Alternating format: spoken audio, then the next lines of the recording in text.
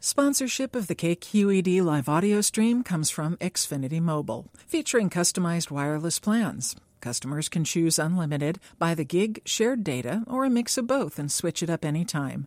Learn more at xfinitymobile.com. From KQED News, this is California Money. I'm Stephanie Martin. It's just that they're not hiring right now. Plus, right now, having problems trying to get my unemployment because I've been out of work for a year. That's San Francisco job seeker Gil Ray. Whatever recovery may be going on in California, it's not resulting in jobs. The Labor Department said today the state unemployment rate was stagnant at 12.4% in September. The biggest losses were in the public sector. Lori Levy is with the Employment Development Department.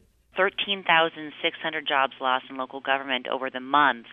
And it certainly appears what we're seeing in the jobs data is that, public sector job losses seem to be coming now from some pretty tough budgetary times.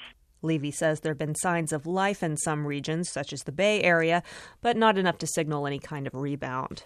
Call it the revenge of the TV networks. Just a few days after the release of Google TV, 3 major television networks are blocking Google's online video content. To be fair, the networks are not blocking Google users from tuning into broadcast television, but they are throwing up barriers to the full-length episodes featured on their websites. Danny Sullivan is editor-in-chief of SearchEngineLand.com.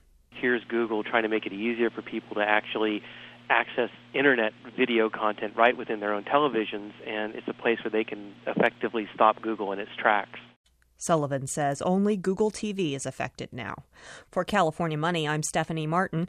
More news online at kqednews.org. Thank you, Stephanie. Support for KQED News comes from Stanford Hospital and Clinics, specializing in organ transplantation. stanfordhospital.org.